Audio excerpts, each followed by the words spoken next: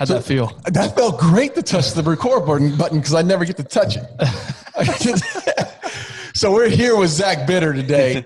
Zach, I mean, man, we could not wait to get you on based on some of the things that you've experienced in your life. You've just been an incredible runner for a long time. But, I want to go back, Zach, to where you were brought up. Where'd you live, your family life coming up. Give us some color on your background.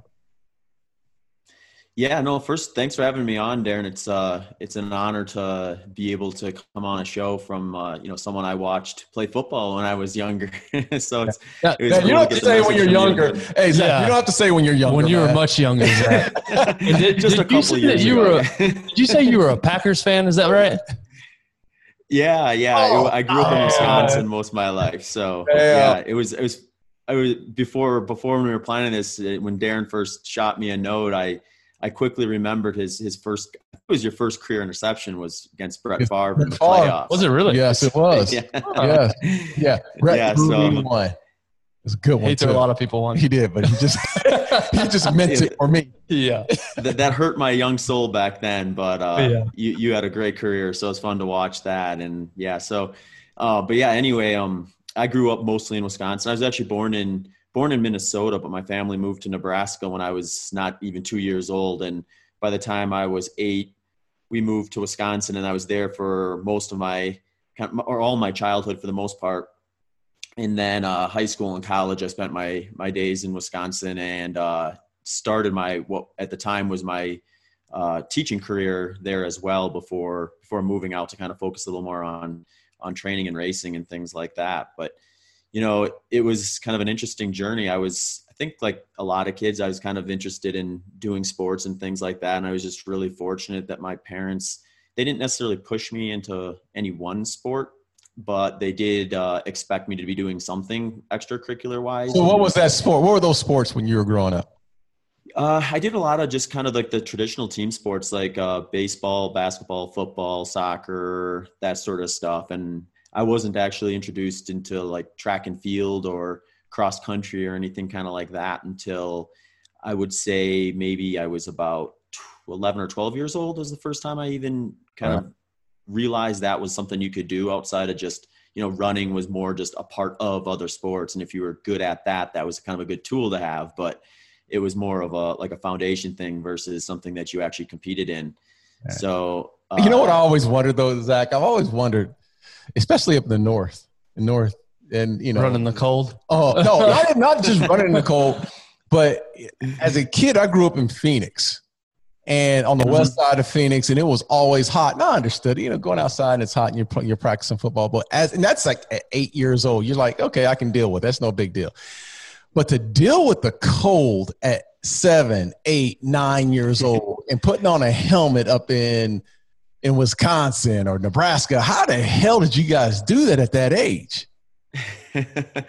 Yeah, it's funny. I think you just kind of you more or less get used to it if you're born in it, and that's what your reality is more or less. So I think it's a mindset thing to a big degree. If there's snow on the ground and you're playing tackle football with your friends, it's just a little more padding when you get knocked over. That's just the way you look at it. That's a good way to look at it, I guess. No, my black ass would have wrapped up. I would have wrapped up in something. There ain't no way I'm getting out.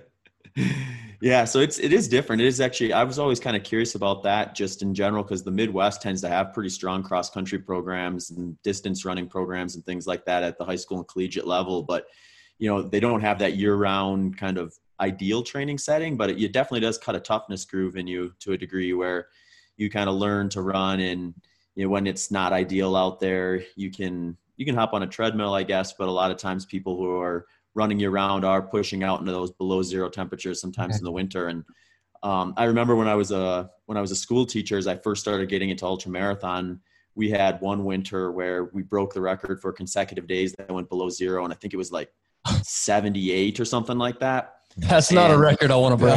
Yeah, no, that's not a good record. Those are the ones you want to avoid.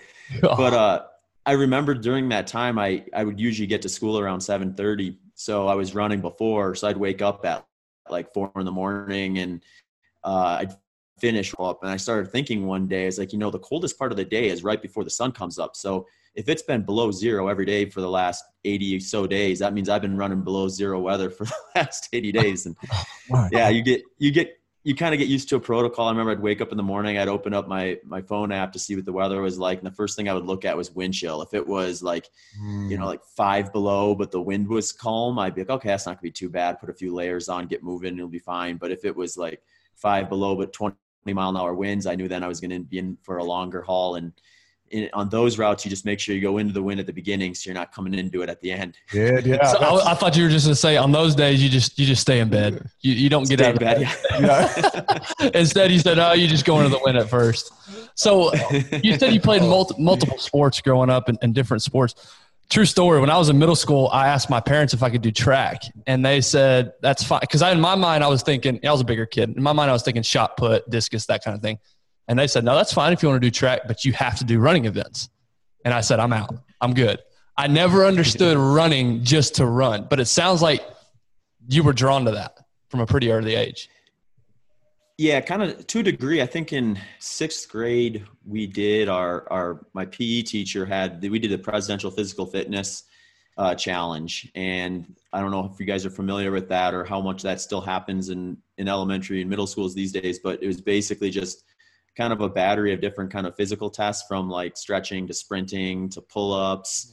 Mm-hmm. And then there was this one kind of endurance component with that test, which is the 1-mile run. And I mean, I had a tiny little class at the time. There was me and 7 other kids. And we did this 1-mile run, and all my classmates were basically at the finish, like, we're never doing that again. That sucked. And I finished it and thought, like, you know what? I actually thought that was kind of cool. And it was, I was better at that than I was all the other events. So as a wait. So go back on this then. So do you remember what you ran at that age? Oh man, I think the first one was maybe like a 7.5 minute mile or something like that. It was somewhere in the 7 minute. Still don't run a 7.5 minute mile. There's no way, man. So you had success early, and you said, "I like this. Let's keep doing this." Yeah. Mm-hmm. Yeah. So then when we'd have like track and field day come around I believe it was in the spring in middle school, I started kind of gravitating towards the longer events, which at the time were like the 800 meter and the 1600 meter, I think were the 2 longest they'd have. And I recognized even when we'd go against other schools and it was more than just me and my 7 classmates, I could still win the 1600 or still win the 800, but, maybe get like 5th or 6th in the 100 meter dash or, 4th in the high jump or something like that. So, as kind of a young kid, I started gravitating towards what I was good at. And I think a year I got maybe a 6 flat mile. So I was able to shave a little bit of time off that first attempt. But the interesting thing back then is training back then was just, my mindset was, well, if you want to get faster at running the mile, you just go and run the mile as fast as you can a few times a week. Right. So just run it more. I told I told that to my dad, and he's like, all right, well, we'll just take you to the track a couple times a week, and you guys, we can just run it as fast as you can and see where you're at. And that was kind of my entry to the sport, more or less. So who was it? Was there someone, by the way, Tyler, glad you could join us. Tyler just showed up. Thanks, man. Appreciate it. Did you bring us a gift too? Where'd you bring some? Low protein puffs. But let's not deflect on why I'm late. No, don't start that. Nobody cares. No one cares. I'm late because we're in a meeting that Darren would not shut up in. And it went an hour longer than it should have because this dude just talked the entire time. Hey, Zach, I was here on time. That's all I wanted to say. Hey, but let me ask you this, Zach. Was there someone in your life at that time, a coach, father, mother that was in your life that was really guiding you through this process? Not so much in the sense of like a real structured mentality, which I think was actually good for me because it kind of kept me open-minded. It still wasn't even my favorite sport to do. I think my favorite sport to do was probably basketball until the end of 8th grade. And then my freshman year in high school, I actually went out for tackle football instead of cross country and realized pretty quick I wasn't going to be the next Darren Woodson. So I switched to cross country by my sophomore year. And, but I was still more like, kind of like I said before, where my parents were very supportive of what I wanted to do, but they didn't necessarily try to guide me into any one particular sport. So I tried a lot of them. And eventually by my sophomore year in high school, I think I realized that I definitely wanted to be focusing more on track and cross country as kind of the sports that I was going to try to develop myself in. And from there, it was just kind of gradually building to where I am today. So when you're making this decision, how much of it was driven by like, I just love running? And then the other side of it, how much was the competitive nature of it? Like, I just want to be the fastest dude. Like, I don't care if I like it or not. I just want to be the fastest dude. Yeah, that's a good question. I think probably through high school, I just wanted to try to be the fastest. That was probably my big driver, the one that kind of kept me the most motivated. But my senior year, actually in high school cross country, I had a coach. His name is David Ring, and he was probably the first adult in my life who really understood the sport from the understanding of just like why we're doing specific workouts, you know, what the value in those would be. And then he also did it himself. So it was kind of this new idea in my mind where, okay, here's a person who not only is going to tell me what to do to get better, but he's going to be doing it as well with his own goals and things like that. And that kind of got me more interested in just the process as much as, you know, just going out there to compete. So when he was my coach in high school, that's when I kind of started getting more interested in training year round for cross country and track versus just, you know, getting ready a few weeks before the start of the season, kind of racing yourself into shape, sort of a mindset. And that was kind of a big, I think, step forward for me around that junior, senior high school years when I had him kind of guiding me, which I think set me up to be able to even consider running in college eventually. So that if we're looking for kind of a person that probably kept me motivated past just kind of that same mindset of I'm going to do whatever sports I'm best at, and that's probably what I'll focus on, he's probably one that would be the first that really popped up.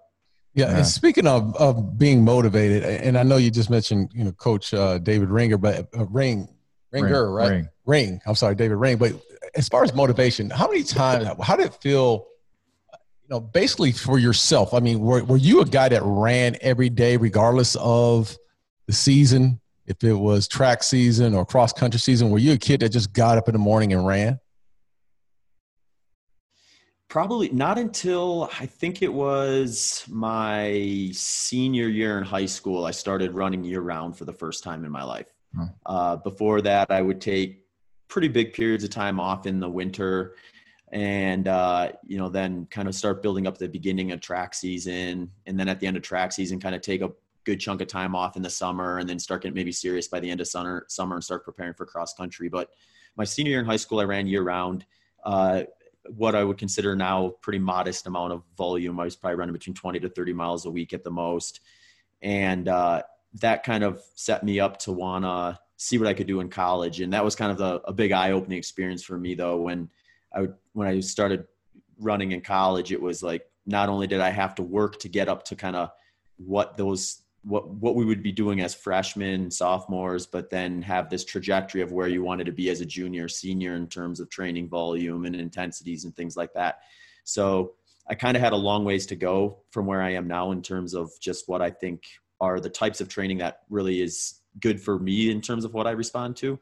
And I look back at that as I'm kind of thankful of that, because I have buddies and you hear people who are, you know, doing like almost professional style training programs in high school. And, you know, by the time they get into college or finish college, it's almost burnout. Like they kind of burnt themselves out a bit, where I was almost just starting to get hungry with the sport by the time I finished college, which I think is one of the reasons why it's probably made it sustainable for me today even.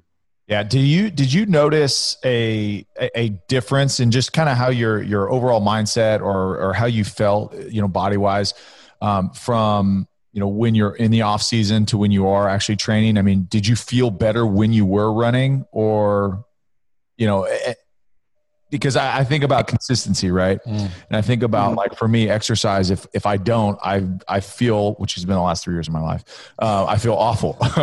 Right. But, you know, did you notice that at an early age?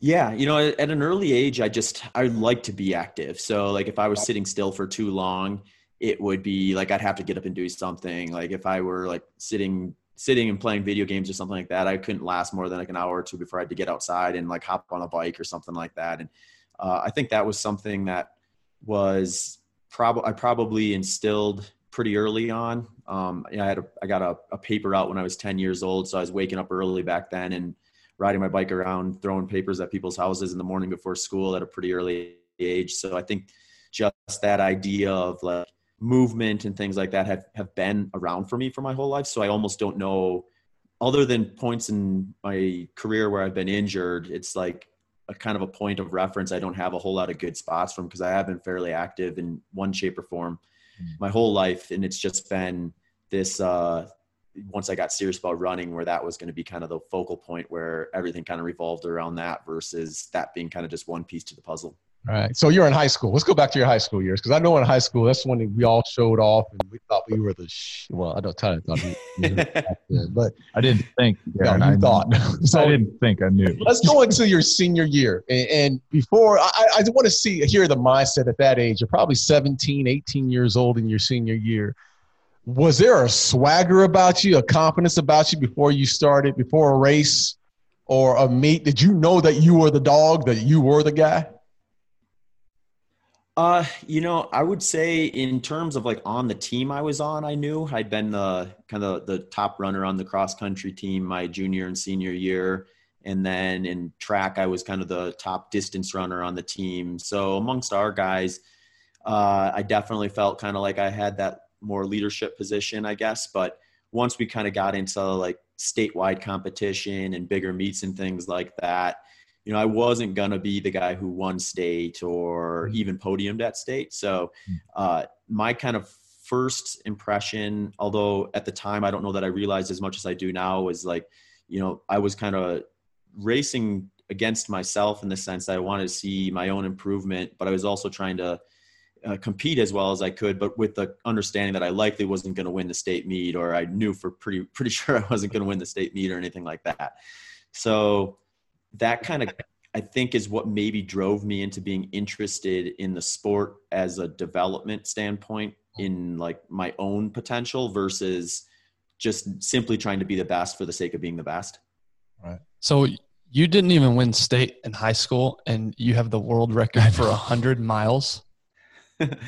Yeah, no, I didn't win state. I think my cross country, my senior year, I was 24th at state. Breaking 25 is kind of like a target for a lot of folks in the high school level, but I was nowhere near the first place guy there. And in college, I went to the University of Wisconsin Stevens Point, which is they're a very competitive Division III school for track and cross country. But I was very much just kind of one of many kids on that team that there's easily 10 guys faster than me in a lot of cases. So interesting. Talk to us about that time at Stevens Point, because I played Division II football, and at that level in Division III, you're playing the sport because you love it. There is no glory. Mm-hmm. You're not getting a lot of fanfare. It's not like these guys over here. You're getting paid to play on the side. Like, it's because you really love it. Whoa. You say on the side? You heard me.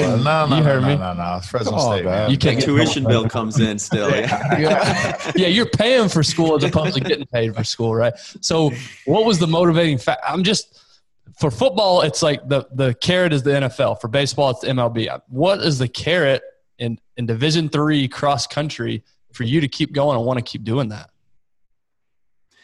Yeah, I think for me at the time, I was definitely focusing more on just my education and kind of what was going to happen after that. And at that point in time, I never would have guessed that I would be having a career based around my running achievements. So for me, it was more like, I like sports. I want to do this one. The school I'm going to has a cross country and track team. If I'm going to be here, I may as well do it. And once I kind of got into the program, I just became like, I was introduced to so much new information, I think, in terms of what you need to do to race competitively and to really kind of peak for a specific race, that I got really interested kind of in like, well, why are we doing these workouts now? And, how is this going to make me faster at a 5-kilometer race versus a 10-kilometer race and that sort of stuff. So the motivation for me then, I think, was just a little bit like I wanted to improve year after year and just kind of see where I could get. But I also wanted to learn the sport and kind of decide what I wanted to do with it after college. I assumed I would still run. I didn't necessarily know in what capacity, but I really wanted to learn like what was my favorite parts about running, what were my motivation to keep doing it, and then ultimately kind of build post-collegiate running, which at the time I assumed was just going to be a hobby around whatever I found most interesting. So that's kind of what kept me motivated, kept me interested during that. And then as you guys probably can relate, you get into a team with a group of other individuals, you get to know them, become your college friends and stuff like that. And then it's just a no-brainer kind of that you're going to go back regardless, because that's the people you want to hang out with. It sounds like, though, you had this internal competition. Like, yeah, I was going to say, you're very self-reflective, it sounds like. Yeah. I think it's one of the things where, like, I thought to myself, like, it's the one thing you can control, more or less. Like, I can't necessarily control if someone else goes and runs a time for, like, say, a 5-kilometer race that's like faster than I could ever imagine doing, but I can control like what I'm going to do. So for me, I think like learning early on that I need to control the things I can and not worry about the things I can't. And then what happens kind of happens. And at a certain point, you just got to be content with that and then decide where you want to go from there. So that is a great mindset. Such a great lesson. Yeah. There's no way I had that mindset at 21, 22. And that foundation just is stronger, right? Because you're not chasing something that someone else has done, or you're not, trying to achieve something because you're your own individual and just get better day in and day out and just continue to stack those chips. Mm-hmm. Yeah. And I think that's, I didn't know it at the time, I think, but it is like one of those things that is helpful in the long term, because you do find a reason to be doing these things outside of just like a race result. And that's what I always try to share with my coaching clients too, when they're deciding to kind of build up for a race, is let's figure out a way where you can enjoy this entire process, so that if you get to the race and for whatever reason you have a really bad day, you can still look at the last kind of 4 months of training and build up and be glad you did it. So if you can do that, then you're doing the right sport, you're doing the right thing. If you're there just to kind of have a good race at a particular event, then there's probably more exciting things you can be doing than waking up at 5 a.m. and running for 2 hours and that sort of stuff. That's such a good point, because, and we talk about this all the time, understanding why you started or why you're pursuing whatever it is that you're pursuing, because that's what wakes you up early. That's what keeps you up late. That's what keeps you going day in and day out, as opposed to, well, I'm just decent at it and I want to keep doing it. So that's interesting that you say that. So you have your career at Stevens Point. At what point in your college career did you decide, or did you think, hey, this is something that I could do as a professional? Yeah. So when I was at Point, I think the thing I recognized the most from that experience was that if I had to pick my favorite workout out of the week or out of the season, it was always the long run. Usually our kind of standard procedure would be we do workouts. Opposite from everybody at this table. Something is wrong with you. The wire was missing or crossed or something in there, I guess. But yeah, so we would do like a speed workout on Tuesday. Usually that would be kind of focused on short intervals. And then on Thursdays, we would do another workout that was more what they would call kind of a lactic threshold or tempo-based type workout. And then Saturdays, we typically have our meets, whether it was cross country or track. And then Sundays, we would do our long run. So Sunday mornings, I'd wake up with my college teammates stuff. We'd go for like, usually by the time I was a junior, senior, like 15 to sometimes 17 mile long runs. And that was the one I always kind of looked forward to the most and decided I wanted to kind of do more of when I got out of college. So when I finished, I didn't have that structure of the team and the kind of the scheduling of workouts and things like that. I actually, for a couple of years, almost stepped away from running speed in general and just started building volume and kind of built up that. And that's, I think, what kind of led me a little bit more towards kind of the ultra marathon side of things, was just building up that volume, kind of falling in love with the long aspect. It's not too far of a stretch after that to kind of start focusing your racing goals on the types of running you like to do the most in training. So what was it about the long runs that you enjoyed? Yeah, I don't even know for sure. I think it was just like this like kind of mindset of I can go out, and when you get really in good shape with it, you feel like you could just do it for a really long period of time and you're moving. There's just this mindset that like almost like, if I had to get from like here to there in a fast period of time with nothing but my own physical abilities, I could easily do it. And that was kind of an intriguing thing to me. And I think there's also, I think this is something that runs along the lines in ultra running in general with a lot of folks, is there's this kind of like mindset of like, how far can I go? So you kind of get almost addicted to it, where you go out. I remember when I ran my first 100-mile week, over spring break one year in college. And I remember when I hit that 100-mile week, I was like, wow, I wonder how much further I go. And then that kind of feeds into, it's almost like this kind of like this journey to kind of push yourself from a distance standpoint, which is a little different than your typical endurance type efforts where you run a race of say 10 kilometers. And then the next time I want to see if I can run a little faster and then so you keep the distance the same, but you try to improve your pace. So I think I went through this phase kind of at the end of college and after college where I just wanted to see like, I wonder how far I can run and how does my body respond to doing like these big volume training weeks and things like that. And that was kind of something that I got curious about for better or worse. So there's things you can be curious about. There's other things you can be curious about than putting yourself to that kind of torture. What's going through your head? That's my next question. What is going through your, because I'm sitting there thinking any kind of endurance that I've been doing, all I'm thinking is my legs hurt, my lungs hurt. How this soon sucks. can we get done with this? Yeah, are we almost done? What are you thinking during these miles and miles of running? I think I'm just really good at turning my brain off. That's yeah. No, it is interesting. I think one thing I learned after I left college, because in college, go for long with a group of 8 to 10 other guys, and you just you're talking and you're joking around and stuff like that. So I think it was almost like a little bit of a social aspect. That's physically possible. Sorry. You're talking to 3 meatheads. Yeah. You guys have no idea. First where do the bicep curls fit into this whole training workout you're doing? You guys were developing that anaerobic system while I was developing the aerobic system. So that's where the Sorry, I didn't mean to cut you off. No, that's totally fine.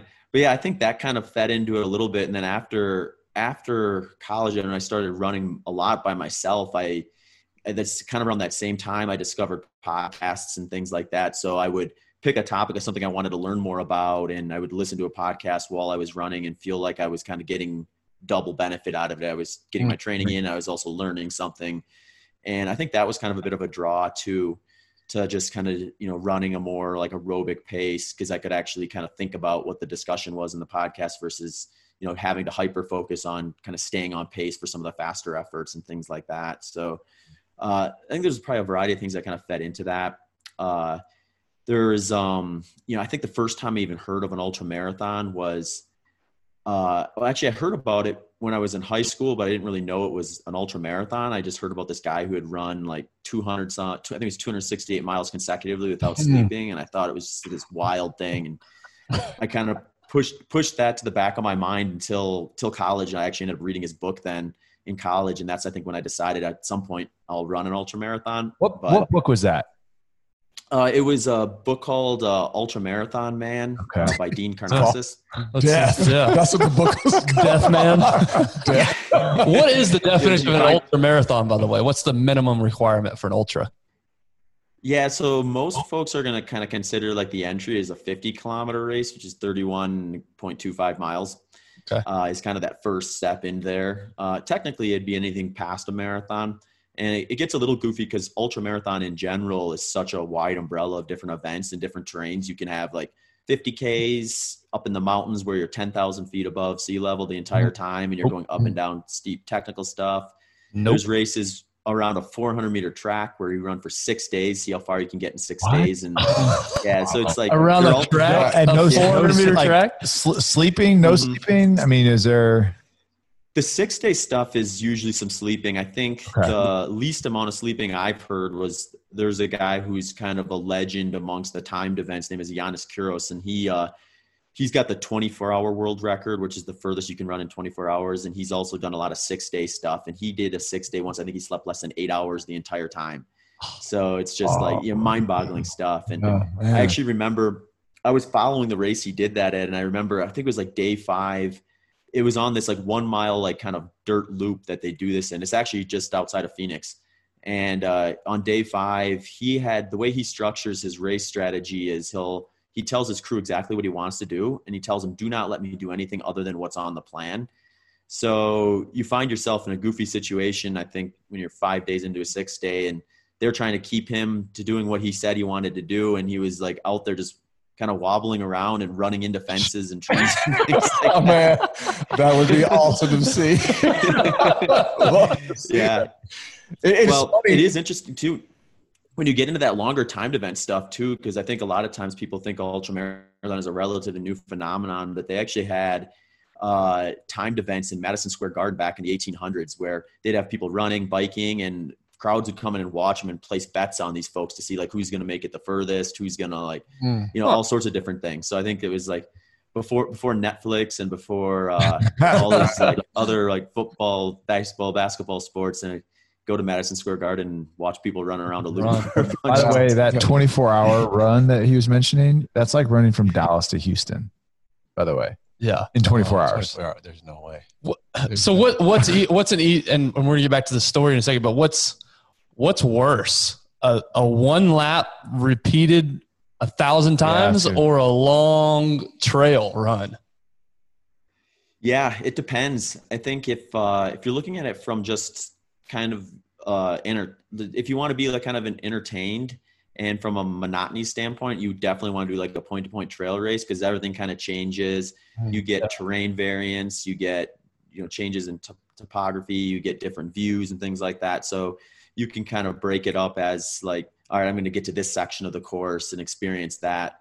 Whereas, you're doing something like that, logistically, it's a lot more difficult. Like, you might have like long stretches between aid stations. You might not be able to see a crew or anything like that for a long period of time. So if you make a mistake, you probably pay for it a lot worse. Right. Mm-hmm. Whereas these short loop track stuff, it's super monotonous. You got the exact same mechanic the whole way. So it really kind of beats you up in a very unique way. And, but the nice thing about that is you have whatever you want, whenever you want it. You basically have one person out there helping you and you say what you want. You have it a lap later. If you mess it up, then it's just 400 meters to fix that mistake. So there's kind of pros and cons to both. And they're just kind of a little bit of a different mindset, I think, where you have to kind of learn to kind of separate yourself from the environment when you're running on a short loop like that. Whereas when you're out in the, like on the trails on a point-to-point course, you're kind of trying to be in the moment, experiencing where you're at versus trying to separate yourself from the environment. So to that point, you've seen and ran a lot of places. What is your favorite race, point-to-point race that you've like from a scenic geography standpoint? Yeah, that's a good question. I'd probably say the favorite one I've done from like a visual standpoint, I'd probably say the San Diego 100. That one was pretty cool. The Western States 100 I've done a couple times. That one is probably the most iconic one I've done, where you run from like Olympic Valley, where they had the Winter Olympics. I think it was in Squaw Valley. in 82, I believe, or something like that. Yeah, 84. And you start there and you end in Auburn. So that's kind of a cool one where going down Highway 80 right there. Yeah. Yep. You've done this before, huh, Tyler? Yeah, I've driven that. You've driven quite no, you have not run that. Yeah. Go ahead. Yeah, the point-to-points are kind of cool though, because it's like just the idea or like the mindset going in, thinking I'm going to start here and then in X number of hours I'm going to end up over here and I'm going to do it all by foot. And I think that's the draw for a lot of people, is this kind of human-powered movement that is really motivating for folks to see, or challenging, I guess, is maybe the way to look at it, that draws them to that. And you don't really get that with the short loop courses. For those, you kind of have to be more like internally motivated, I think, in terms of like, okay, this is where I want to try to get to. And I have like all the logistical things in place that I'm going to need in order to do it. I'm going to limit all like kind of the barriers. I'm not going to have to climb up any hills, go across any rivers or anything like that. It's just me, a flat environment that doesn't change. And then you get all those benefits of being able to control that. But then it also puts you in this kind of unique situation where, if you slow down a second in a lap, you slow down a second, and you can start thinking about that and spiraling negatively. Whereas if I'm out on the trails, if I have like a mile that's mostly uphill and it's a lot slower than the previous mile, I don't overthink it too much, because I'm like, okay, that was just a harder mile. Yeah. So it's just a little bit different, I think, where on the track, one thing I've learned, and I've made this mistake plenty of times, and that's probably how I've learned it, is just like, you can let your mind just spiral into a negative place very fast on a track, on a short loop. And if you let it do that, it will just consume you, and you'll end up having a rotten day and dropping out, or just having a bad end of the race. but you can also kind of spiral that in a positive way. So if you kind of know that going in and you know where the tricky spots are going to possibly be, you can kind of strategize so that when they do come up, you have some ideas of what you're going to do to kind of get yourself back into it mentally. So are you doing this by yourself, or is there someone that can support staff that's helping you monitor this? Yeah. So usually what'll end up happening is they'll have these timed event races. Most of them are 24-hour, and then you can kind of do whatever you want with that time. So for me, I've been the last few years, one of the focal points for me has just been targeting like how fast can I run 100-mile on these very controlled environments. And then like how far can I get in 12 hours is kind of a secondary like add on to that. And that setup is kind of nice because then you have like a race director who's kind of getting this loop certified. They're putting timing mats out there. Like they're putting screens up where you can see like your lap split, your average pace and all that stuff.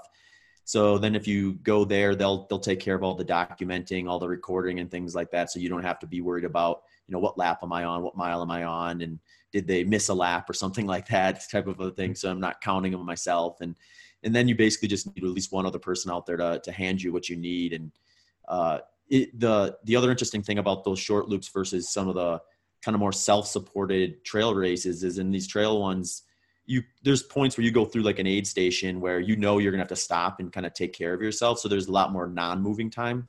Whereas when you're on a 400-meter track, there's really no reason for you to stop unless you have to go to the bathroom. So like you have all your fuel just handed to you as you're moving. You want to minimize the amount of stopping you can do.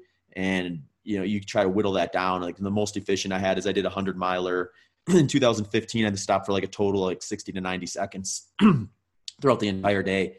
Wow. And that's just kind of the control, the logistical aspect of that sort of thing versus maybe the trail races, some of these more remote locations. So you mentioned fuel. What is that? Like, what are you eating? I mean, is it nachos? Is it like a hot dog while you're in the middle of the race? Like what are they feeding you? Like Slurpee? Yeah. You've seen, there's, you name it and you can find it in someone's nutrition bag or at the aid stations. There's such a wide variety. I lean pretty heavily on liquid calories. Okay. So for me, like I like to use this product by a company called S Fuels called Race Plus. And that's just like a powder that I'll pour in my drink mix. But you do need to be kind of careful because if you're doing a lot of like liquid calories, especially if they're kind of a pure fast reactive carbohydrate, then it's almost like it processes so fast your body doesn't really know what to do with it if you're taking in too much. And your body's response to that is to pull like liquid into your stomach to help digest. And that's why you see such a high rate of like stomach issues, digestive issues in some of these longer events. So you do want to mix in, I think, some kind of solid foods with at least small amounts of fats and proteins in there, some electrolytes, things that are kind of slow down the digestive process a little bit. So for me, I'll lean heavily on that S Fuels Race Plus product, but I'll also be mixing in some kind of whole food options, usually things that are a little more like a different flavor profile. So if the drink mix is a little sweeter than the whole food option, I'm gonna try to get a little more salty, a little more savory, just so I kind of have a different like palate experience throughout the course of the day. Yeah. So I got to ask this. Well, go ahead. I got to go here because look, I was reading your bio and Zach Bitter broke the American 100-mile record in 2013, then the world record 6 years later. Then it says current 100-mile record holder. You ran it in 11 hours, 19 minutes, 13 seconds. Your pace was 6 minutes and 48 seconds. And I'm reading this and I'm thinking 100 miles. Someone had to piss on themselves. I was like, this is going to be a poignant question. And then it comes with, hey, I'm thinking, Zach, did you pee on yourself? Let's be real. When we started reading this, I was like, how do you eat piss? Because there's no way that you're going to run that far and have that much endurance, and then your body process doesn't take its care of it. So I'm just wondering, man, what's the mental aspect of going through this? Because it's 1 mile, none of it, we'll probably run that in about 8 minutes? 20. But you kept this pace at 6. Your split was 6 minutes, just over 6 minutes. How in the hell do you do that mentally? Yeah, I think, it's interesting because if you had told me at some point in my life, like if you told me when I ran that first mile back in middle school in like 7.5 minutes, that someday I'd run 100 in sub 7-minute pace, I would have laughed at you. So it's weird. I think like one of the best things I've had kind of going through this whole process is I've never really overthought the end goal too much. I've always kind of thought like, let's focus on making improvements. Let's focus on kind of fixing mistakes and kind of just see where I get. And you do that for, almost 2 decades in my experience. At this point, you just find yourself in a position where you've put in so much of the work. You have so much of the foundation there that, what would look like an enormous leap from like my very first mile to that 100-mile world record is actually like a lot of tiny little steps to get there, a lot of incremental gains. And sometimes it was taking steps backwards in order to make steps forwards and something like that. So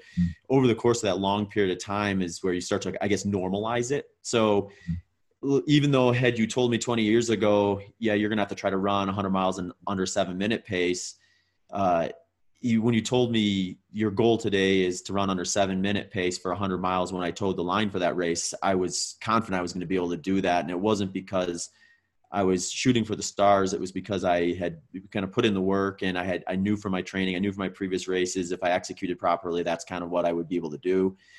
So that's helpful. I think if you can get in a position where you can trust your training, you can trust the process, and then just try to execute in the way that you know how. And I think for me, one of the most powerful things that I've done the last couple of years that I kind of had to learn through the first few years of just ultra running is kind of how do you structure your training and the race itself to be able to mentally kind of sustain that or mentally stay focused on that.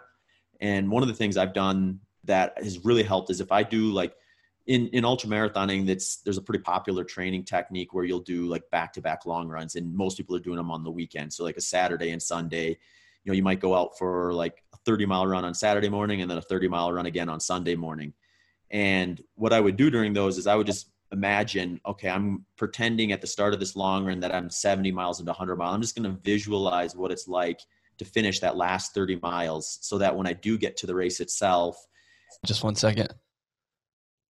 We're having a technical issue. For some reason, your microphone just went out for just a second.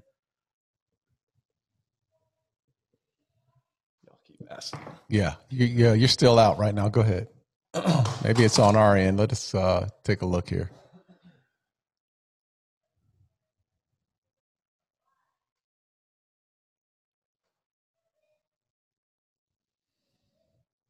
Sorry about this. I can't hear him. No, we still can't. No. Can you hear us, Zach? Give us a thumbs up. You hear us? Okay. It's definitely Ben's problem. Yeah, we totally cut out. Is there anything he can hit on his side? All right. Hey Zach, we're gonna log out and then we'll log back. Can we do that? Yeah, we may need to log out and then log back in. Hear that, man? Can you guys hear me now? Gotcha. There it is. Okay. All right. So let's go back just a little bit because that was a really important part there. The last 30 miles, like, so you're training. So that was when we lost you there, but the last you're training, visualizing. Yeah. On your back-to-back long runs, you're saying, okay, hey, this is mile 71. Let's finish this race strong. What's that mentality and what are you training yourself for? Yeah, because I think before I started kind of implementing a strategy of kind of using those long runs as visualization or like kind of race day preparation, it was you get to that point in the race, that 70-mile point, and it's just pretty defeating because you're physically worn down. You still have a long ways to go. You're mentally worn down. You still have a long ways to go. Whereas when you kind of use those as points of reference, it makes it a little more easy to wrap your head around it because you instead of having to kind of reflect back to the last time I ran 100 miles, now when I get to 70 miles, I think to myself, I've done this like 6, 7, or 8 times in training in the last couple of months to get ready for this. So it gives you kind of a point of reference that's a little more fresh in your mind or a little closer. So it's like you're doing these dress rehearsals and training on the weekends to kind of really prepare your mind and body for for what you're going to try to do. And then it just comes down to picking that as kind of a focal point, but also picking other little benchmarks along the way that you're trying to target and get to, so that instead of thinking of, I'm running 100 miles today, you're thinking of, I'm going to try to check off this objective. And then once I get to that one, I'll start thinking of the next one, and then keep kind of doing that throughout the course of the day until you get to yourself to a point where it's kind of feasible to wrap your head around what's left in the race itself. Guys, he's sitting here talking. There's just so many applications to anything you do. Yeah. It's amazing. Everything you're saying, my mind's taking me to business or to other fitness goals. Cause you're sitting here saying, you know, you have these small micro goals, but the old, you know, all in conjunction with the big overarching goal. So it's amazing what you're talking about, how similar running and those races are to just life. It's the mental. Well, to me, it sounds like it's the mental aspect, because we've all played a physical sport. You know, mentally, you have to be, you know, get yourself, you know, ready to perform, but you're always physically, you're, you know, trying to build the muscle and do this. It sounds like in what you've gone through in your life, the mental aspect, you have to be physically fit, but the mental aspect of talking yourself through this, through preparation, through milestones, when you're actually in a race or when you're actually running, that's an everyday performance that you have to do it at an elite level. Yeah. You know, I think it's really interesting to me, because like the more I kind of think about just kind of how I've learned to kind of participate in the sport of running and ultra running, the more I realize like how that's guided kind of the way I approach any kind of goal or any task in life, whether it be work, business, you know, anything like that, where I think it's great to have these big, like overreaching goals that you want to get to. But ultimately, I think you do want to kind of have smaller goals. And this feeds into the race itself as well as the training. So when I'm kind of doing my training program, I like to kind of pick little spots where if I can get to this part of the workout with like these results, then that's kind of win my mind. And those add up over the course and keep you motivated throughout the course of training. And ultimately, then I think if you spend, say, 4 months to 6 months kind of doing that in training in preparation for kind of your key race, then by the time you get to the starting line, even if it's a 100-mile race, or even if you start thinking to yourself, I have to run for 12 hours today, if you think of it in its big picture, it's like you're 99% of the way there already at the start of the race. And then when you find yourself in a weird position, say at mile 40, thinking, all right, my legs are starting to get tired. I'm getting sick of thinking about these loops, and I still have 60 miles to go. You got to ask yourself, am I willing to bail out at 99%? And, you know, then it's really hard to convince yourself if you're 99% of the way there to stop going. Whereas if you look at it just in isolation, you think, well, I'm only 40 miles in. If I stop now, I'll recover quicker and I can jump in a different race down the road. And it's really easy for your mind to try to trick you like that. So I think knowing that just comes from and having that happen strong decision enough times that you end up making the right decision eventually. What you choose to focus on, this is a conversation Darren and I just had just the other day. And I'm more and more convinced the more we do this and the more conversations we had, it's all your approach and how you two people can take the same example or the same situation and look at it completely different. And so what you're talking about, the 99% is so important, because you can take, instead of saying, oh, I still got 60 miles left, this sucks, you're choosing to say, no, I'm already most of the way there. I've done all the work up to this point. This is just the last 1%. That's such a good perspective, I think, to have. Yeah. And I think like one thing that really helped me with that, just from a career standpoint, was in 2015, I did a race where it was a similar structure. It was on a 400-meter track. It was actually Central High School in Phoenix. They do this race every year, Desert Salt Invitational. Oh, I know where Central High is, though. Yeah. Yeah. So I had put in one of the craziest training blocks of my life. I had a 3-week buildup before what we would call like a taper for the race, where you just kind of back off for a couple of weeks and let your body kind of catch up and get real fresh and ready for race day. And I put in a training cycle where I hit I think it was like 135, 150, and then 180 or 170 miles in 3 weeks. So I just kind of progressively built up to a 170-mile training week. And I got to that race feeling like as confident as I had ever been at that I was going to take a shot at the 100-mile world record. And at mile 80, the previous world record was a 6:52.5 minute mile pace. And I got to mile 80 needing to average 7-minute pace to break it. So I was ahead of world record pace, but I couldn't for the life of me get motivated to run faster than a 7.5 minute mile. So I just kind of death marched that last 20 miles and just watched the world record kind of slip away, and ended up breaking what was my American record at the time. So it wasn't a complete defeat, but it was also something that stuck in my mind, I think, for, almost 4 years after that, where I just, every day you kind of think about, well, what if I would have been able to be a little bit stronger that last 20 miles, or what do I have to do to be stronger that last 20 miles? So when I got to mile 80 at the Pettit Center last August, where I ultimately broke the 100-mile world record, my mindset coming into that 80-mile mark is I got to get back to that so I can kind of fix that mistake I made back in 2015. And that was just a totally different mindset than I had in a race like that previous, where instead of fearing that last 20 miles, I was just like kind of hungry to get there and try to see if I could correct that. That's awesome. So I want to go back a little bit again, but you graduate college, you continue running. Training in this aspect is not a short time, right? If you're putting in, 100, 150 miles a week, I mean, those are big blocks of time, even if you get up at 5 a.m.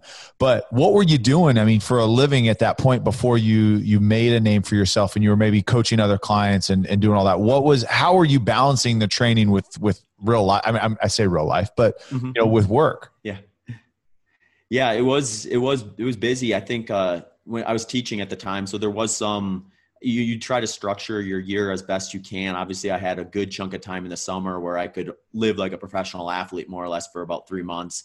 And it was nice having kind of guaranteed weekends and holidays to be able to put in some big training sessions and things like that. But during the school year, it was busy. Like I'd get up at 4 a.m. I'd put in a couple hours of running in a lot of cases, go in, teach for the day. And then depending on whether I was coaching at the time or not, I did some coaching in cross country and track and field as well.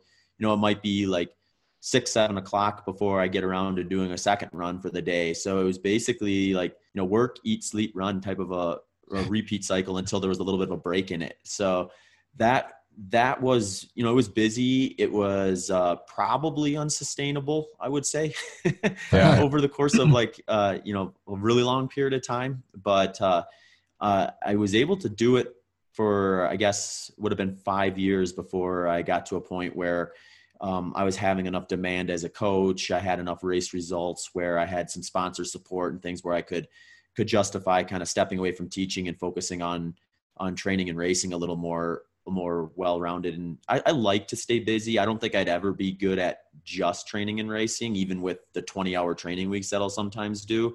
So I like to have other things to do, whether it be podcasting, coaching and things like that. So I do still try to stay busy, but now the biggest difference I think is everything can kind of revolve around training and racing. And then you plug in these other things kind of along the side versus having the training and racing sometimes have to take a secondary seat to whatever else is important at the time. And when, you're responsible for a group of kids' education, you got to put that kind of at the top of the list or you get some angry parents after a while. Talk us through that mindset though, that decision to say, hey, I'm all in on this. Like I'm all in on the ultra marathons. I'm all in on these things. I'm going to step away from the secure teaching job. And I'm going to bet on myself. Talk to that mindset a little bit more and that decision that you made. Yeah, it definitely was a hard decision because I think like at that point in my teaching career, I had found the location that I really enjoyed, the school district I really enjoyed teaching at. The environment was perfect for me as a teacher. So like knowing that like by doing this, I was potentially not going to ever have that opportunity again was tough. But ultimately my thought process was I probably have realistically, 10 at most 20 years where I'm going to be fast enough to merit an athlete sponsorship or something like that. And with teaching, it's something I could always go back to. So it was the training and racing side of things was a little bit of a tighter, smaller window. And I thought if I don't take this opportunity now, am I going to look back at that when I'm 40, 45, 50 and think like, why didn't I just, go for it there and see what happened? So I think just like I was almost more or less fearful of how I would view the decision if I decided to not try to, see what I was capable of, than I would if I, fell flat on my face and went back to teaching 2 years later. And that was kind of my mind actually when I did. I was like, you know what, let's try this for a couple of years. If it doesn't work, I'll go back to teaching and kind of fire that side of things back up again. What were the people around you saying when you decided, hey, I want to go run for a living? I want to leave the secure job. What were the people around you saying? Yeah, they're really supportive. I didn't get any real pushback. I mean, people asked like what I would consider fair questions, like, are you, what's your strategy now versus when you ultimately finish, whether that be in a couple of years or in, 15 years or something like that. Like, are you building something around yourself so that you have a career, post-career kind of a mindset? Because, the interesting thing, the one of the most interesting to me about like professional athletes in general is just you retire at such a young age relative to most jobs that you have to be thinking about that for a variety of reasons, obviously financially. And then the other thing, just like, well, what's going to keep you motivated to, enjoy life and start the day in a positive way and things like that. So I think I had a lot of encouragement as to like, well, what else do you want to do with your time? Like, how can you set things up to be valuable to you in a variety of ways after you're no longer fast enough to do that as like kind of a primary focus. And so instead of getting, I think, pushback, I got a lot of encouragement and advice from people that I think were very supportive and gave me some great ideas as to kind of what to do. And fortunately for me, one of the catalysts too was just kind of building my coaching side of things up a little bit, where I started doing that the last couple of years of teaching, where I started to kind of organically, it was more or less people started reaching out, asking me if I coached or if I would be willing to do that. And, I thought that would be kind of fun. And I started doing that, and that just started to snowball enough to where between that and just sponsorship stuff, it was at a point where like financially I could make it work. And then it was just about kind of trying to build it out as far as I can between then and now, and hopefully going forward as well. So are you coaching locally in Phoenix, or is this have people been reaching out from all over the world to come out and train with you?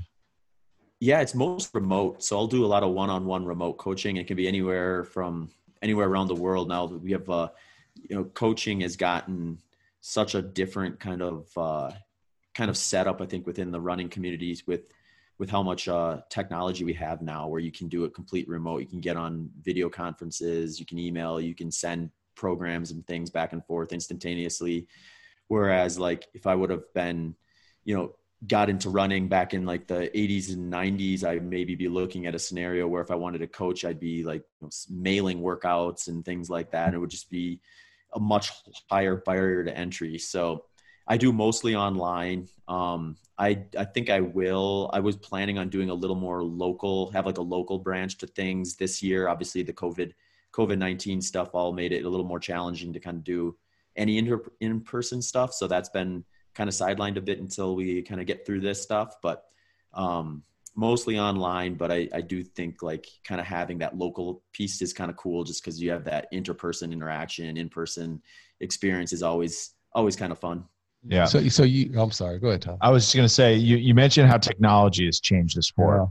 Yeah. But how is like the training methodology and how you approach these races, how has it changed over the last few decades? Mm-hmm.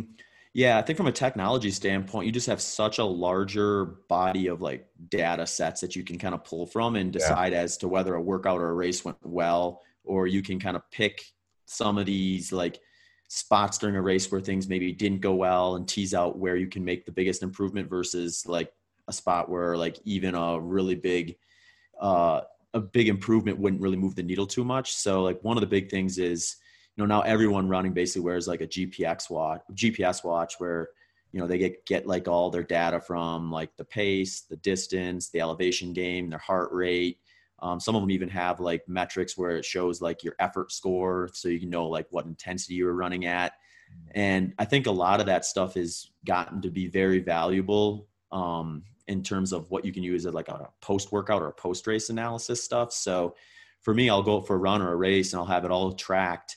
without even having to think twice about it. And then afterwards I can load that up to like a platform like Strava and just kind of dive into the different metrics and see like, okay, here was a spot where I went the slowest relative to where I thought I would be able to do, and decide like, if I can fix that, how many minutes is that going to, improve me the next time?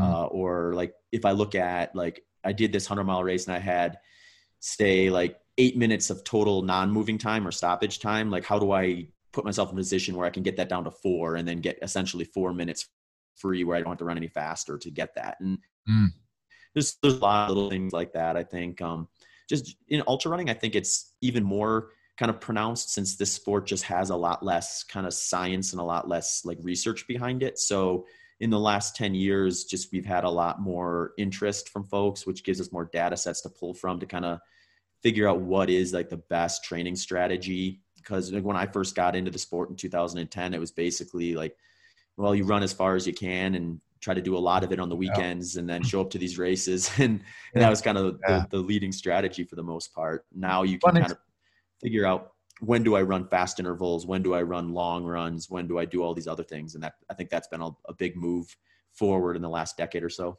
It's funny though, because just hearing this and not knowing a ton about ultra marathons, but I mean, it sounds like it's a super scientific approach to not only strategy and how you run, when you push, when you can rest, when you eat, when you pee, all these things, but like really, and then training and data. I mean, football is like, just go harder or like do more reps. And that's the one thing that I wanted to get into is, as athletes, with all the technology that's out there, recovery has become a huge part of training. I mean, what's your recovery like after running something like 100 miles? Yeah, that's a great question. Cause I think like a lot of times that's a big mistake I think endurance runners make, is they put so much energy and time into nailing a workout or executing a race. And they can sometimes forget that there's the half the piece to the puzzle of improvement is resting, recovery, and letting your body get stronger from that effort. So like for a race itself, I usually like to kind of break it down as to like, I have 2 weeks where I can just like let my body completely absorb the training stimulus or the race stimulus. And I won't even think about forcing myself to run for a full week after a race like that. And if I feel good, midweek and want to go out and run, I'll do it, but it'll be like, I'll stop as soon as I don't want to be out there anymore. Not going to force a pace, not going to put any strict kind of structure under it. And then the second week I might start adding a little bit more back, but still very kind of relaxed, just testing out, kind of feeling where my body's at. And ultimately I'm kind of looking at it through kind of 2 lenses. One is like the physical recovery and the other is the mental recovery. Because sometimes you can find yourself, say you have a really good race and a week later, you're just really motivated to get back into training and get back into another race. And it can be easy to kind of pull the trigger on a new training plan and then get halfway through and realize I should have taken an extra week, or I should have, ramped up a little slower. So I'm always kind of watching that and paying attention, like how motivated am I to do another training cycle, or what type of race or training do I want to be preparing for, is some things that I try to focus on with the recovery side of things. What about preventative? I mean, from an injury standpoint, there's a lot of wear and tear on joints, in this sport. What are the injuries that you've got to look out for? And then, 2, what are the things that you're doing to really to strengthen your body to be resistant to those? Yeah. Hey guys, can I have just 1 minute? I'm going to go grab my charger because my battery's getting pretty low. Yeah, absolutely. For sure. I don't want to, just give me like 30 seconds. You're good, man. You're good. The sound quality is also. No, I want to just go.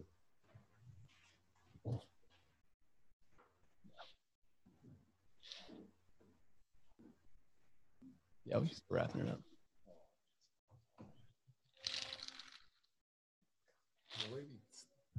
Tight on them. I had both my hands out there. You put them up.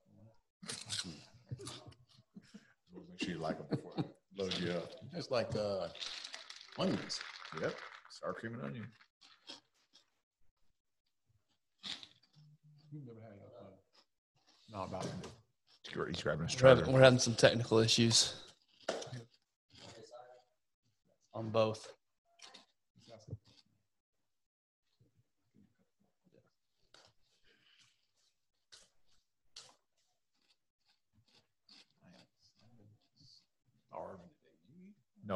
That's why I'm eating this.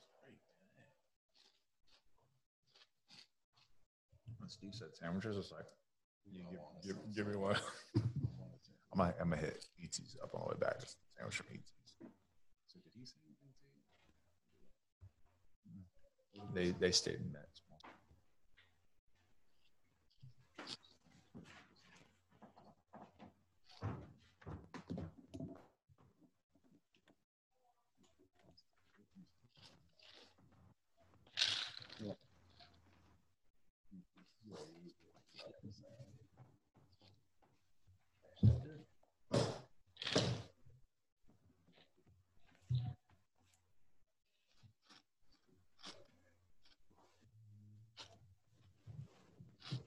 All right. Sorry about that, guys. Yeah, no worries. No worries. So injury prevention, I think, is what we were talking about. Yeah. Yeah. I mean, what are the injuries that runners that manage this kind of distance deal with the most? And then how do you prevent those? Yeah, that's a really good question. I think, injuries are something where a lot of times runners, I think, look at as it's not a question of if, it's a question of when. And some of that's just, the sport is very one-dimensional at times where your mechanics are very similar. You can like overdevelop certain muscle groups and others can kind of underdevelop, or just you get this imbalance, which can creep up and hurt folks. A lot of like imbalances, I think, where people get like tight hips, stuff like that create issues, or like they become kind of quad dominant and their posterior chain kind of gets a little bit weaker. So I think there's some strategies to try to put yourself in a position to avoid that or minimize the chances of having something like that pop up to you on a regular basis. And the two ones that I think, actually three that I really like to use is one is kind of setting yourself up for success. So like at the end part of a training program for a long ultra marathon, you're just going to be running a lot of long, slow miles to get ready for that. And that's kind of the specificity component of it. But that doesn't mean you need to be doing that year round. You can kind of set yourself up to be a little more durable and a little more balanced by doing some shorter, faster speed workouts kind of early on, using strength training. I like to do some of the more kind of traditional like lifting type stuff. So like deadlifts, squats, kettlebell swings and things like that are helpful, I think, in kind of keeping your muscles more balanced. And those kind of set you up and give you this a little bit more of a robust, sturdy development, so that when you do get into kind of those longer, slower miles that are going to make you more susceptible to overuse injuries, you're just a little more stronger and a little more durable, and kind of using those strategically can be helpful. The other thing is just kind of knowing your own body and recognizing where your weaknesses are at. So for me, like earlier in my career, I had a lot of like poor ankle mobility and some tighter hips. So doing some mobility stuff that address kind of strengthening and loosening those areas were kind of key for my own development and sustainability in the sport. And then the other one is just kind of like listening to your body. And this kind of goes back to what we were talking about before, where like that rest component, just knowing like if I do a big buildup, I'm going to need to take some time to rest and recover from that before I kind of get back into running again, and paying attention to if you're actually ready to go out for another workout, and being flexible enough where, even if you really want to do a specific workout on a specific day, if your body's not ready for it, you need to kind of honor that side of the puzzle, or that piece of the puzzle, and let yourself kind of catch up and develop versus kind of break down and not recover. Yeah, that's a component I think people overlook in running, is the strength training aspect and how important it is to actually get in the weight room and get yourself stronger, because that actually can make you faster. Now, that obviously the running, the specificity like you were talking about, that's the important thing. But I want to go back to last August, and as we wrap up here, I don't think we've done this justice, honestly. Yeah. 100 miles. I had to read it. World record in August 2019. All these years of work, all this time, all this effort, all this energy. What did that feel like to set the world record for a 100-mile race? And where was it again? It was at the Pettit Center, which is the Olympic training facility in Milwaukee, Wisconsin. Okay. So it kind of was, I think it was a little more rewarding for me personally, just because I grew up and I first ran my first race in Wisconsin. So to be able to go back home and do it in a state-of-the-art facility like the Pettit Center was about as good as it can get from that. But yeah, I mean, when I finished that, when I officially crossed 100 miles, it was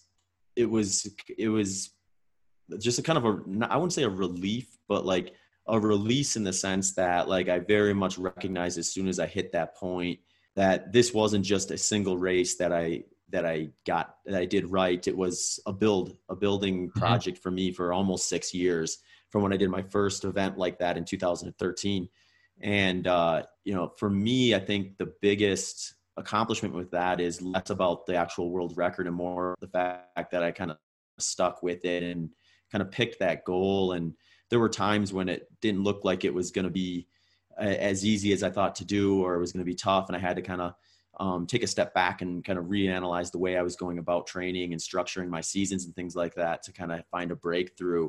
But for me, kind of the patience and just the dedication to it was the payoff that I kind of was able to stick to that program and do that. And the other thing I learned from that particular race that stood out in my mind was usually for me, for 100-mile races and for a lot of people, you usually run a little faster in the beginning, just so you're fresh mentally, you're fresh physically, you bank a little bit of time, and then you more or less are holding on for dear life a little bit at the end. And that was kind of my mindset with the 100-milers going into that race.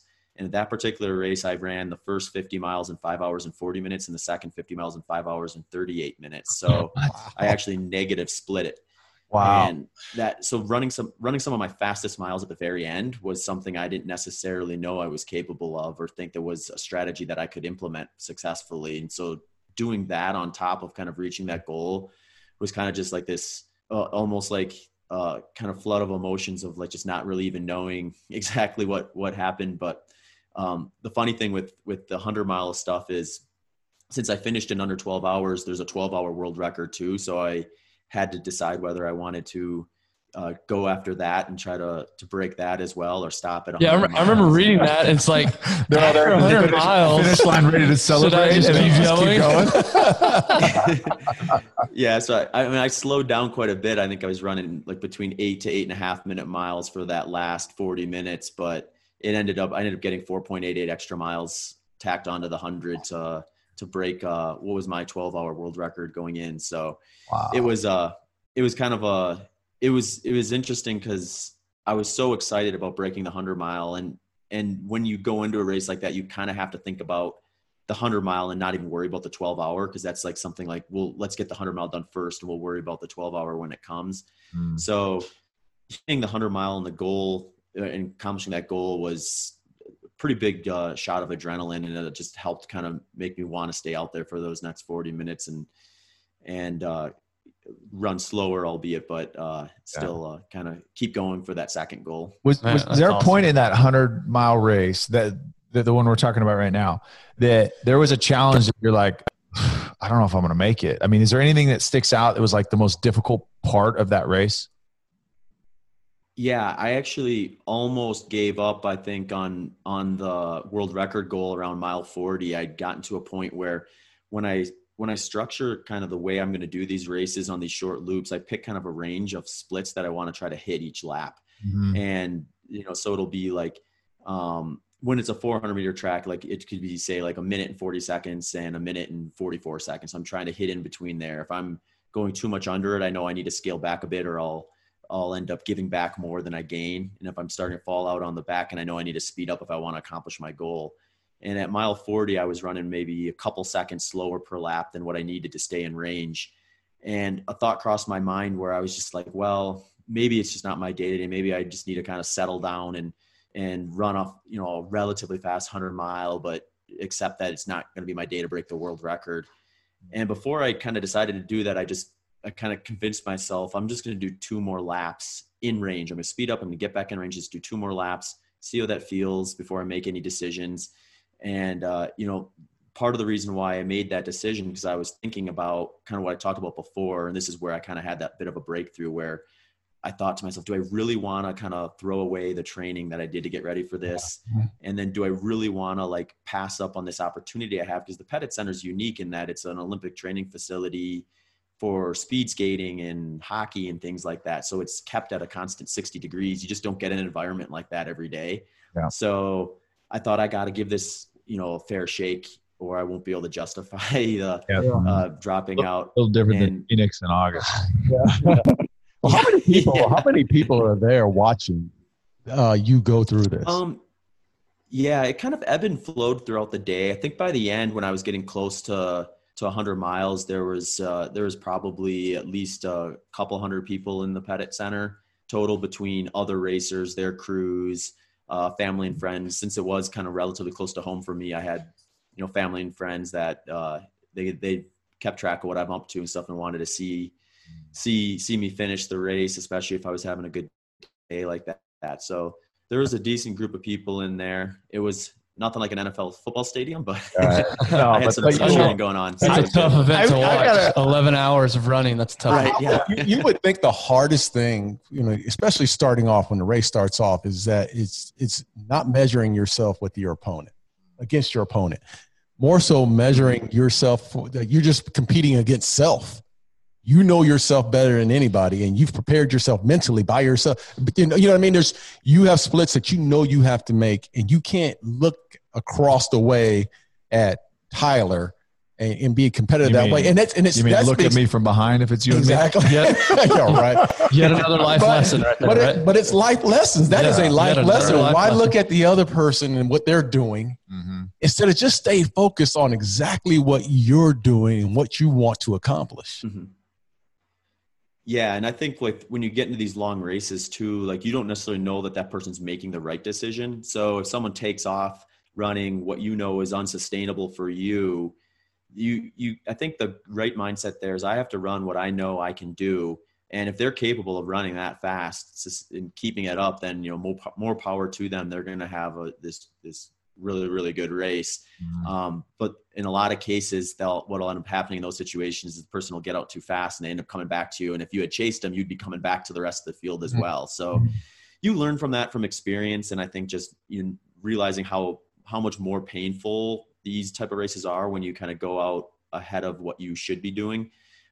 Even you can go out too fast in 100 miles and it seems really easy in the beginning, but by 70, 80, you pay for that dearly. So some of it's just kind of fine tuning things over the course of a career, I think, to know what is your capability, where is the line for you not to cross or to stay up against.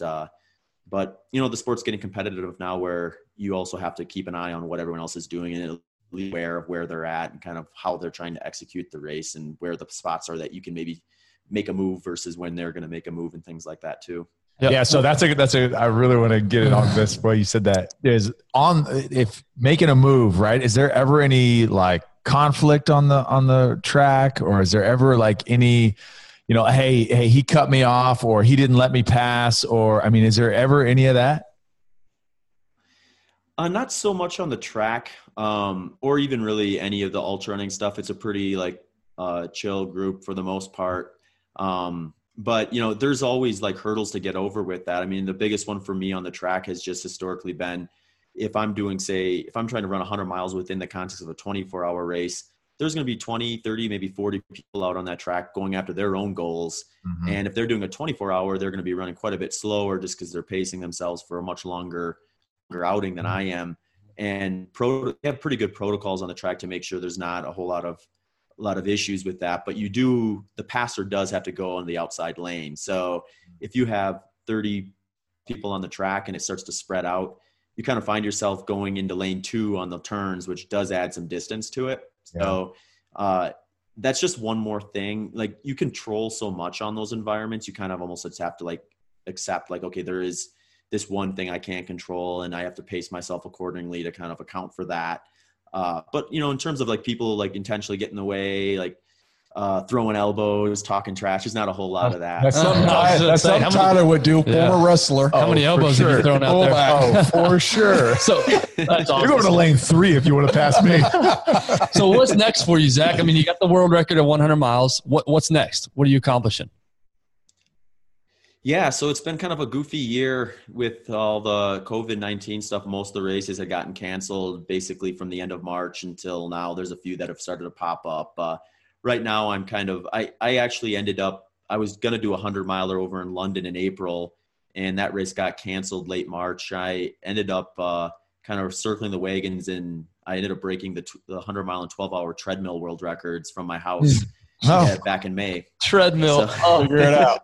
It was a whole different mindset to add to the kind of like goofiness of these loop courses and things like that. But for me, one thing I've learned the last few years that I think really helped me ultimately break the world record for 100 miles was that in order to kind of stay motivated and really excited about training that type of way is to step away from it from time to time. So what I like to do now that I'm out in Phoenix and I have access to such a variety of different terrains is I'll break my year into kind of two halves, where half the year I'll do more trail based stuff and the other half of the year I'll do flatter, faster running type stuff. So if we have some races start pop up in the second half of the year, I'll probably do something that's a little more trail based, and probably around the 100-mile distance, though. That's tends to be what I normally focus on. And then kind of see how that goes and start planning for 2021, which I am in the process of building a project that'll be one of the bigger things I've done, which is they call it a Transcon run, where you run from San Francisco to New York.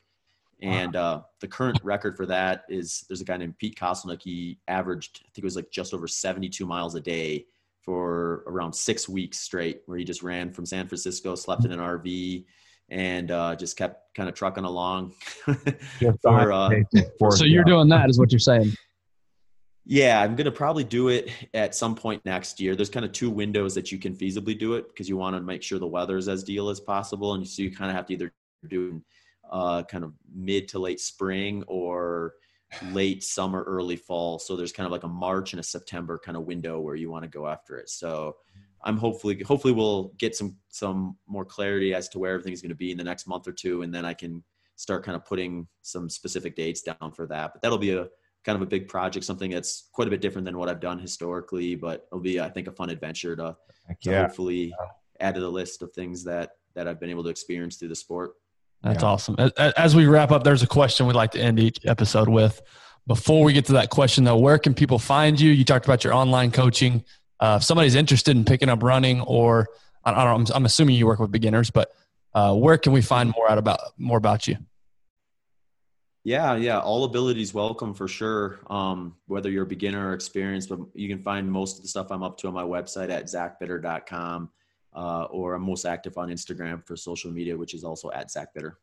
Awesome. Yeah. If I'm going to start running, I'd definitely love to learn from the 100-mile world record. Right? Absolutely.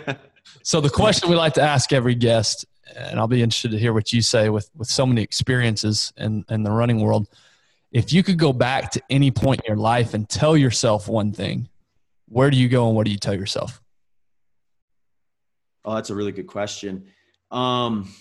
I think I would probably go back to somewhere between my last season in high school and my first season in college, and just kind of remind myself that like running is a patient person's game. Be patient and keep putting in the work, and good things will come. I think I've generally done a good job of that, but had I known that back then, it might have been a little less stressful at some points in time. So. Right. And life lesson nuggets everywhere sprinkled out there. Yeah, man, that's awesome. Zach, we appreciate having you on, man. I mean, listen, the mental strength that you have day in and day out, man, not just when you're running, but in your everyday life, man, is really appreciated. And we want to thank you for coming on the show. Yeah, man. Maybe some of that, exercising and some of that running can rub off on these two.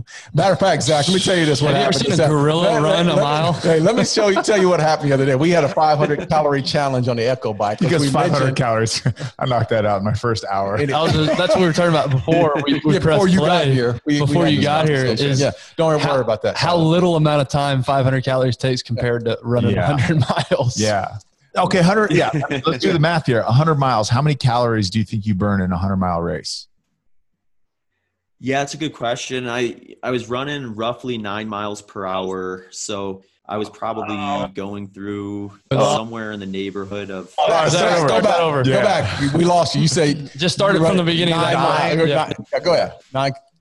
Yeah. So I averaged around 9 miles per hour. So I was probably looking at somewhere in the neighborhood of like 800 to 1,000 calories per hour. So all said and done, I was probably burnt like maybe 12,000 to upwards to 14,000 calories. Knocked out our whole month challenge in one day. I know we said that was the last question. What do you eat after you just burn 12,000 calories? Yes. A hog. The The biggest steak within a 30-mile radius. Oh my gosh. Well, man, we appreciate having you on, Zach, and thanks again, and good luck, man, moving forward. Yeah, no, absolutely. Thanks a bunch for having me on, guys. It was an honor to be able to come on the show. Yeah, thanks, appreciate you, man.